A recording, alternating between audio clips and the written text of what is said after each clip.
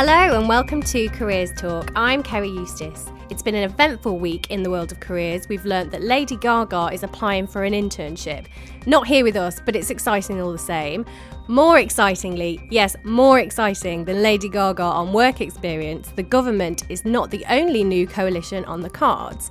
The Careers Desk has been joined by a new member of staff. I'm very pleased to welcome Harriet Minter to the pod and to the team. Coming up in the pod, we'll be asking our guest, John Lees, author of Career Reboot, 24 Tips for Tough Times, why you need a strategy if you're looking for a new job, and how to work out what job you should go for. I sometimes say to people, you actually have more chance finding a role, having a random conversation with somebody in the supermarket, than you do by spending all day on the internet. We've got a couple of new features for you, and we'll have our trusty regulars, including a fishy jobs top 10 and a fashion-focused tip of the week from Julie and Lindy. Kicking off the show with one of our fresh features, we're going to look at this week's hottest headlines in the careers news. Here to help me sweep the papers, I've got fresh-faced new recruit Harriet and pod veteran Ali White. But before we get on to the stories though, Harriet, how are you settling into your new job? I hear you've got an amazing new colleague. Oh, do you? Who told you that? I am settling in very well, thank you. Everyone is being very nice. Kerry has been a great mentor so far. I have, you're yeah, right. Yeah, absolutely brilliant. No, it's all going really well. I'm enjoying it. Good. Do you want to start off with the story you've got for us? Yes. Our first story this week is on teachers and education and the new education minister, Nick Gibb, who, within days of getting himself into the government, has managed to upset all the teachers around the country by saying that he would rather have his son taught by somebody who went to an Oxbridge university but had no PGCE teaching qualifications whatsoever than somebody who went to a, quote, rubbish university but had a PGCE.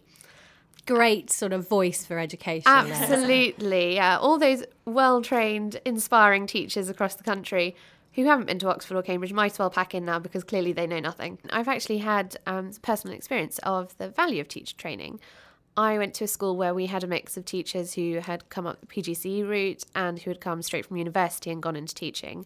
Most of them were quite a bit older, so you couldn't really tell the difference. But we had one guy who came in, aged 24, straight from Oxford, having done, I think, a classics degree at Oxford.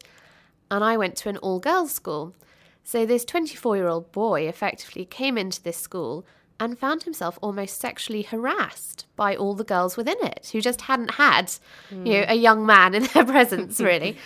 And he did not know how to deal with it at all. He hadn't had any training, he hadn't had any coaching in how to manage an unruly class or perhaps pupils paying him slightly more attention than he really thought was necessary. And it got to the point where he couldn't cope, so he quit after a year. Yeah, that completely undermines Nick Gibbs' argument there, really. Yeah. That one example. Yeah. Ali, have you picked out a story? I'm always on the lookout for green shoots in the economy, so this one did catch my eye. It's the number of employment offers made in the financial service sector in April was up 12% on the previous month, which is good news, according to pre-employment screening firm PowerChecks. Also caught my eye is insurance and investment group LV is recruiting for over 300 jobs, jobs including various head office functions, including marketing, e-commerce, finance and HR. So it's good news for anyone looking for a job in that sort of area. Yeah, and that sector's had quite a lot of bad news recently, hasn't they it? had a lot of redundancies, so that's quite good. I see some of the growth. The best growth was in the hedge fund area, actually, with a 93% increase on offers compared to March. And also stock brokerage and insurance firms both showed moderate improvements, up 23% and 12% respectively. So Good. I've picked out a story that's quite positive as well. It's based on a new report called Visions of Britain, and it predicts that older workers aged between 55 and 70 will be in a much stronger position in the job market by 2020. This report, it's from the Future Foundation, that's a consumer and business trends think tank, and also another financial services company that they do products and stuff. So they're looking into how skills gaps are going to impact on the future job market. And basically, because there are going to be skills gaps, older people that have got more experience are going to be more valued by their employers. So they're not going to want to lose them. So they're going to try and keep them in the jobs, and they're going to be more opportunities for them. So That's also quite good. Because you often hear or read about people saying, well, I'm 60, I'm super qualified, but they always feel like will employ me. Well, exactly. Or they're saying employers are looking for a 21-year-old coming through the door. So I think the report's sort of saying that attitudes towards that are going to change. There's another group, actually, that are going to benefit from the projections of the report, and they're called the sandwich generation, which is quite a funny name. It's not just people that like BLTs or something. It's people that have got young children and ageing sort of parents, so they've got they've got to balance their working life with that. But they too have got the skills that employers really want to keep on board, so they're going to adapt more flexible working strategies to encourage those people to stay in work. Speaking of ageing, if you're somebody who has been lying about your age, apparently that means you're going to be massively successful in your career. Researchers at the Institute of Child Study in Toronto have found out that children who lie are more likely to have a successful career later on in life. I'm not entirely sure how true that is. One obviously classic example was Leon the Apprentice last year. Do you remember him? Yeah. With the famous pterodactyl impersonation, which is just so awful. I kind of liked that. But he famously lied on his CV about his educational background, I think it was. Yeah. And yet still got the job as, I was going to say Sir Alan, not Sir Alan, Lord Sugar's apprentice. So maybe there is some truth in that. I think the survey basically says that if you are able to bluff at the right moment, you are going to be more successful. I don't know whether that's massively true. Yeah. Nobody wants to be caught out lying. There was another story recently about somebody who lied on their CV and they went to jail. They were prosecuted under the Fraud Act. It was an NHS worker that had forged a reference and lied about their A-level results. And because they weren't living up to the expectations of their employer, they were investigated. And I think they got 6 months in jail. Wow. So don't lie on your CV. I do think there's a bit of a perception it's a little bit of a white lie, like not something I've ever done myself, but I don't think people think it is as serious as other types of, misconduct you can get yourself into in a workplace. But there was a post on the forum actually this week, and someone was just like, just lie, nobody's ever going to find out. It was like advising your graduates, and I was kind of like horrified. Please don't. Yeah. So nobody's ever going to find out. I think a famous last word. Another story, Al, what have you got? Yeah, well, I don't know if anyone else has noticed, but I really feel like the Olympics is hotting up at the moment. Side of taxis I've seen today. The mascots have been launched this week. Of course, yeah, whatever you think of them. Yeah. They're very strange. But I myself have pre-registered for tickets, but if you want to go one step further, there seems to be good opportunities to volunteer and get involved. And volunteer centres across London have been lined up to recruit and manage 8,000 volunteer tour guides. So this is your opportunity to be what's called a host city volunteer. So a number of areas in London are going to be open up as sort of designated entry points across the capital, and you can show visitors around. So it could be a really good way of getting involved. And I also noticed that nurses are being asked to volunteer. They're particularly looking for nurses with primary care, emergency care, general medical or surgical experience. So there's all sorts of ways. Volunteering would be great, because presumably you must get in return some sort of free tickets, I think. Oh yeah, I bet there are good benefits. And also we had a Q&A recently about what you can do with a degree in sports science, and a lot of the panellists said that getting involved with the Olympics is going to be an excellent addition to your CV. I mean, being involved in an event of that magnitude and working with people in the sector, so it's a good opportunity. But you've got a good story, haven't you? I do. I hope it's true. I don't know, but I was in Sydney just after the Sydney Olympics. Oh wow! And I was talking to people who'd kind of been to it and had it in their city. And they had volunteers standing at their metro stations, and you'd come out of the metro and they would tell you where to go, if you wanted to go and see which particular event. Except they wouldn't just give you directions, they would sing you directions. Oh, really? So, a slightly sort of Sound of Music to the left and the right way. They had the Sydney Singers. Oh, wow. Telling people where to go, which is great. That. I don't know if you're going to be required to do a sort of X Factor style audition in order to volunteer for the London Olympics or not. O2 back to the rafters. Are they getting Simon Cowell in on it? Who knows? I've picked a really serious story to round off the news collection, and it's of course what I mentioned at the top of the show. Lady Gaga has applied for an internship with the hat maker Philip Tracy, and what I really loved about this story is that she loves the hats, so she wants to get involved, and it's kind of almost like flagging up work-based learning. I think she's going to be a bit of a good ambassador for the cause of maybe not doing a degree and just going in through an apprenticeship or whatever. And she's not the first person either, first celebrity I should say, to go in for an internship, because Kanye West quite recently was saying that he wanted to be a fashion designer, had been writing to all the big fashion houses in Paris to ask for work experience. There's a great quote, I've got to read you this quote. He said, I'm going to go and take an internship and just do something that's like completely normal. Because, you know, working at Louis Vuitton is just a completely normal opportunity. That, you know, maybe Asda would be a bit more normal. But, you know, respect to Kanye there. But, yeah, hopefully she is a good ambassador. Lady Gaga should have been writing at the top. As far as, you know, an ambassador for headgear as well as a printer, she's up there. She is the person you think of when you think of hats. Now, if you're finding it hard to resist the temptation to turn up at the office sporting a Gaga-worthy creation, take note. Julian is pleading with you to look the part in his tip of the week. Hello, this is Julian Lindley back again, and my tip for this week is remember you're at work. So one of my pet hates when the sun comes out, like it did last week, is people start wearing really inappropriate clothes to the office. The thing that I cannot stand is guys especially wearing flip-flops. I mean, who wants to look at your gross feet during a meeting? It shows someone that doesn't take their job too seriously or hasn't sort of thought through the impact that they might have on other people in their office. Another pet hate is girls that wear belly tops. I'd say the same thing about really low-cut t-shirts as well, for guys and for girls, because those scooping Vs far too popular these days, if you ask me. I once dyed my hair, you ready for this? Purple. I know, it was dreadful. I was 21. In my first job, I went to Vidal Sassoon and I said, just do whatever you want. Yeah, I don't care. Just do anything to my hair to make it look different. It was one of those training nights. And I walked out with literally like full-on purple hair. Luckily, I was working at a teenage girls magazine at the time, Sugar, so it's kind of all right. But I've got to be honest, I felt like an absolute donkey because I just felt like I stood out in a really bad way.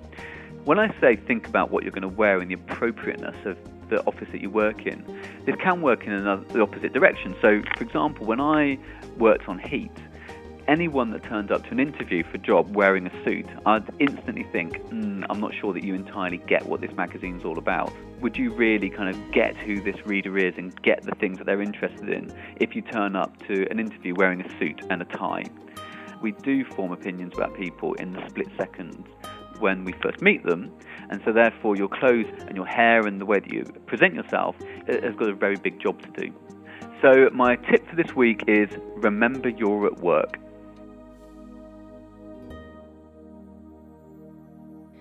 That was Creative Director at Bauer, Julian Lindley, on dressing appropriately in the workplace.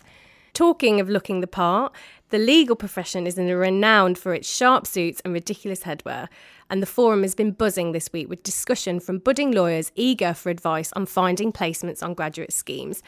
Now, Ali, you've picked out some of the best bits from what was a hugely popular Q&A. Can you share them with us? Sure, yeah, there's some really interesting bits that I picked out.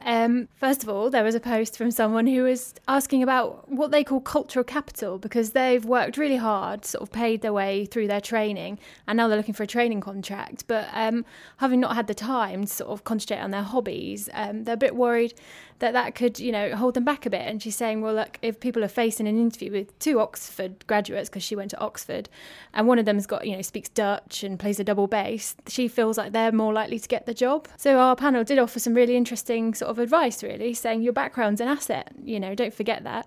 If you've had a background where everything isn't handed to you on a plate, there's strong evidence that you've got the drive and determination that's needed. That's so interesting that you have to sort of think about your hobbies as well as your skills and experience. So that's a good. Yeah, it's interesting. Okay. What else have you got? Well, I've got some good news for people that are looking for careers in the legal profession. One of our panel pointed out that graduates in this profession are overall more satisfied in their jobs than the average graduate employee. Said they rate very highly on pay, very happy with that. Mm-hmm. They actually feel more valued by their employer than those in other professional services, which was interesting. But they do score slightly lower in this research on average work-life balance. But it says on average, on balance of everything, they're quite happy. So. Oh, just before we move on, Harriet, what do you think of that? Because you used to work on a legal website, didn't you? I did. I think it's not surprising at all. They're most happy. I think a recent survey showed they actually get paid the best of all graduate level jobs. If you're a city solicitor in London, you can go in age 25 on sort of around £36,000-37,000 a year, nice. Which is not bad at all. Lawyers generally, I think, are quite hardworking, quite driven people. So they like being in an environment with lots of other people who have this similar mindset, who are happy to work all hours, when you're in an environment where it feels like you're really making a difference and really changing things. So it doesn't surprise me at all that they're happy. Yeah. They do work very long hours, though. Yeah. So the example you gave earlier about a girl who was worried that she didn't have any hobbies, that probably makes her a great candidate for a training contract. Nice and available all hours. Exactly. Anything else, Al? Another post, someone who's studying as a mature student is worried he'll be 30 when he's looking for a training contract, and he's wondering that might kind of be held against him a bit. But our panel were very keen to point out that that's actually probably an asset for him. A lot of firms prefer mature students for their life experience and a perception that they might be more mature in their work ethic. One of the panel did point out that perhaps, clients would like to be represented with someone that they might perceive isn't a kid or a rookie, although everyone is skilled, but he's just saying in terms of the client's perception, they might like that, maturity on their side. And also if they've presumably been working in another industry beforehand, they might be able to bring that industry in as a client. They might already have contacts that they could use within their legal career. Yeah, that's a very good point. Yeah, that's really encouraging. All right, thanks, Al. Now, what's your job seeking strategy? Because if you haven't got one, you're limiting your chances in the job market. That's according to author, careers consultant, and this week's guest, John Lees. John has been working in the world of work and career transition for almost 10 years. He is a leading coach, founder of consultancy johnleescareers.com, and author of 5 titles, including How to Get a Job You'll Love, CV Messages to Win Jobs, and his current guide, Career Reboot, 24 Tips for Tough Times. He's in Manchester, but he's joining us on the phone now. Hello, John. Hello. Thank you for coming having a chat with us today. I'm just going to fire away with the first question about the book. I mean, it dedicates quite a large section to planning your strategy when you're looking for jobs. How important is it to have a strategy, do you think? Well, I think most people are relatively passive about work. So what we do is tend to wait for the next thing to come along or wait for somebody to put a job in front of us. The thing about a strategy is that people think that means having a kind of lifelong career plan or knowing where you're going to be in 5 years' time, and it really doesn't. A strategy actually means having a really strong wish list in terms of what you're looking for, and then some activity steps, which are usually about conversations with people along the way. So that's really what I mean by strategy. It's about saying, be pretty clear about what you're looking for and be pretty clear about what you're going to be doing for the next 6 months. Okay, and why is it important, do you think, to have that, to be more active than being passive? When you're waiting for something to come along or waiting for the right job to reach you or waiting for something to be advertised in a newspaper, that will work, but it takes a very long time. And one of the ways that our labour market has changed is that an increasing number of jobs are filled informally, filled through conversations or just advertised internally, or they're new jobs that are created by small organisations, and those are not conventionally advertised and not available through normal job channels. So I sometimes say to people, you actually have more chance of finding a role, having a random conversation with somebody in the supermarket, than you do by spending all day on the internet. It's almost all the sort of conventional approaches that we were taught to use are really not working very well at the moment. If you haven't got a strategy, what steps do you need to take to setting one up? I mean, you did mention that you can have a random conversation, but you kind of have to have some ammunition and a message, don't you, in order to make that a valuable conversation? Well, in a way, you don't. And I'll tell you why I say that.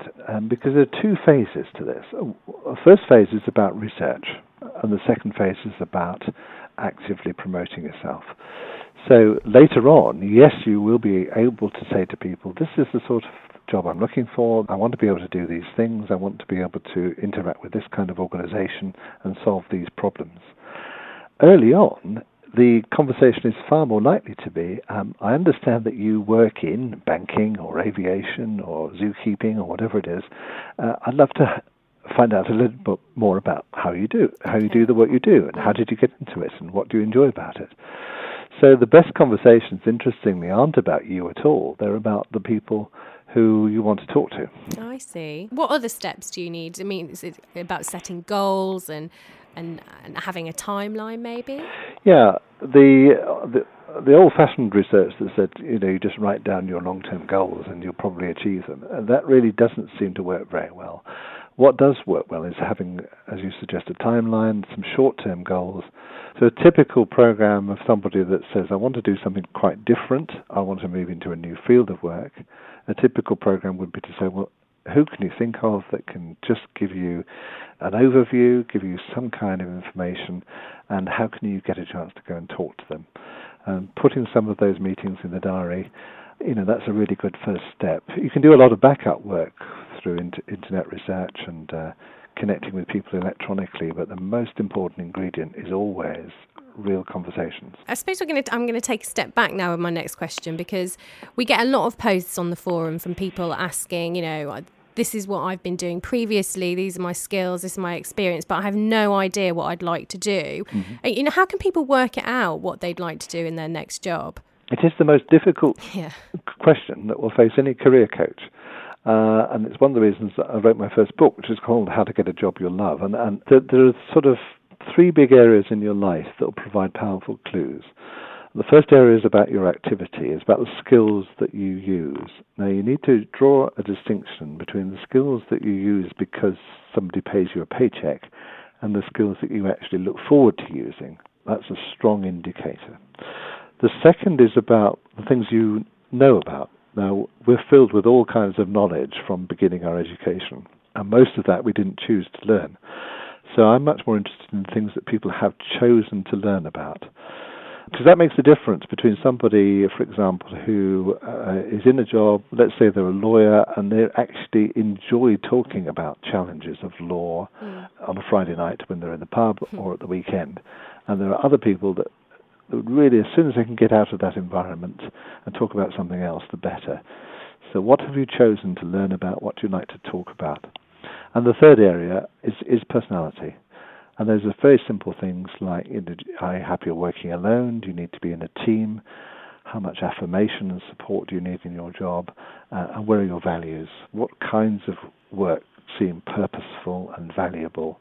There was a memorable bit in the book about how to communicate your message, and it said, I want a job that allows me to do A and B and C in an organisation that's doing X and Z. And I actually had a go at this, and I wanted to see what you thought of it. Can I read it out? Great. Okay. It says, I want to do a job that allows me to produce compelling editorial content, enhance audience and community engagement, and develop new online content ideas in an organisation that's pushing boundaries in new media and experimenting with building online communities. Is that the sort of thing that would appeal to an employer? Well, you did that really well, and that's great. It's much more useful than a job title. It's not necessarily something you're going to use with an employer, because an employer has their own needs, and what you're doing is matching what you do to what they're looking for. But in the intermediate conversations, when you're having coffee with people or when you're just catching up with professional contacts, it's much more powerful than just giving somebody a job title. And the reason it's more powerful is that the response tends to be, that's interesting, have you thought about? And they'll give you the name of an organization or a subsector or an interesting person that you could talk to. And just in those sort of 4 or 5 pieces of information you just give me now, I could respond to any of those. I must say, when I was writing it, I did find it useful because I was thinking, like you say, beyond a job title, what are my skills? Where do I want to use them? And who do I want to use them for? So I definitely recommend people have a think about that sort of thing. Thank you for sharing your advice with us today, John. Is there anything that you wanted to add before we go? Just remember that you don't actually need 10 out of 10. You don't need a perfect job. About 7 out of 10 will do. That's about 3.5 days a week doing something that you're well matched to and you enjoy doing. The thing about 7 out of 10 is you can actually do something about it and start to take steps to find it. Lots of good advice there from career consultant John Lees. Now, one of the most famous pieces of jobs-related advice is that when you're nervous about being interviewed or speaking in front of a group of people, you should imagine that the interviewers or audience are naked. Personally, I've never really understood how being surrounded by naked people was supposed to put you at ease, but in another of our new features, Harriet has a nudity-related presentation experience to share, and it's something that we can all learn from. Fire away, Harriet. I used to love giving presentations. I was one of those geeky kids whose hand would shoot into the air when a teacher asked for a volunteer to read out loud. I never suffered from nerves. I didn't get those sweaty-palmed panic attacks that seemed to hit others. It was pretty sickening, really. So when I got to university and had to give a presentation as part of my course, I didn't bat an eyelid. Easy, I thought. I can bash that out in an afternoon and still be at the pub by 4 p.m. My co-presenter was a guy called Alex. He quickly informed me that his ambition was to become Prime Minister and he had no problem speaking in public. So we sat down, worked out our presentation, which, if I remember correctly, was on the parliamentary system in Germany or some other equally dry subject, typed up our PowerPoint slides and patted ourselves on the back for zooming through the assignment. We were due to present the following day, so Alex suggested that he look after the disc with our presentation stored on it. The next day I trooped into the lecture theatre along with 70 other hungover-looking students. Alex and I took to the stage and inserted the disc with our PowerPoint slides into the computer, which would project it onto a very large screen. Then, just as Alex began talking, laughter burst out across the auditorium. I looked up, and there on the screen, actually larger than life, was a semi-naked woman lounging seductively across a zebra print rug. Oh my God. I felt my mouth dry up and my legs begin to tremble. How had I gone from talking about the SDP to standing right next to a projection of an 8-foot sex kitten modelling the latest trend in nipple tassels? One look at Alex's beaming face told me he decided to liven up our talk, but hadn't bothered to mention his little surprise to me. Maybe I should have been horrified, but whilst his methods were unconventional, they definitely worked. Where once I'd been gazing out on a sea of snoozing students, suddenly there were interested, alert faces actually listening to what we had to say. There was even a round of applause at the end. Although whether it was for us or for the bikini-clad babe, I'm not sure. Still, it taught me an important lesson. Always, always, always check your notes or slides before you get up on stage. You never know what gremlins might be lurking within them. That was lovely. Thank you, Harriet. Thank you. Yet another new face has joined us in the studio now. Julie Joyce from Guardian Jobs is here to help Ali reveal the Jobs Top 10. Kicking off the countdown at 10, Newcastle College is looking for someone who knows their gladioli from their gerbera to work as a horticultural instructor. At 9, there's no business like show business, darling. Shelter is looking for a celebrity liaison and media officer.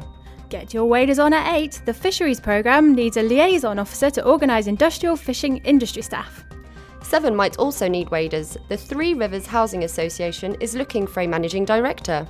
While at 6, a slightly drier environmental role, that of Environment Officer at the Houses of Parliament. The London Gypsy and Traveller Unit is looking for a part-time youth worker at 5. And at 4, SRS Consulting are looking for graduate trainee recruitment consultants in both London and Manchester. If you have a strong constitution, the Lancet Infectious Diseases are looking for a senior editor at 3. And one from the top at 2, Channel 4 is looking for someone who knows what they're looking for. They need a talent scout stroke blogger to join their team. But pick of the crop this week is the chance to do some good for humanity. Breakthrough Breast Cancer is looking for an events fundraising manager who can charm donations from the most Scrooge-like of sources. If you want to apply or find out more about those, pop along to guardianjobs.co.uk. And now, just before we go, let's have a quick look at next week's Q&As. Alison, what we got coming up? Well, if Harriet's story has reminded you that you need to refresh your presentation skills, here's your chance. The 25th of May between 1 and 4 p.m, improving your presentation skills. The next day, teaching in challenging schools between 4 and 6 p.m, 26th of May. Great. That brings us to the end of the show. Thanks very much to our guests, John Lees, Julian Lindy, Julie Joyce from Guardian Jobs, and of course, Alison White and Harriet Minter. I'm Kerry Eustace. Careers Talk was produced by Kate Taylor. Until next week, goodbye.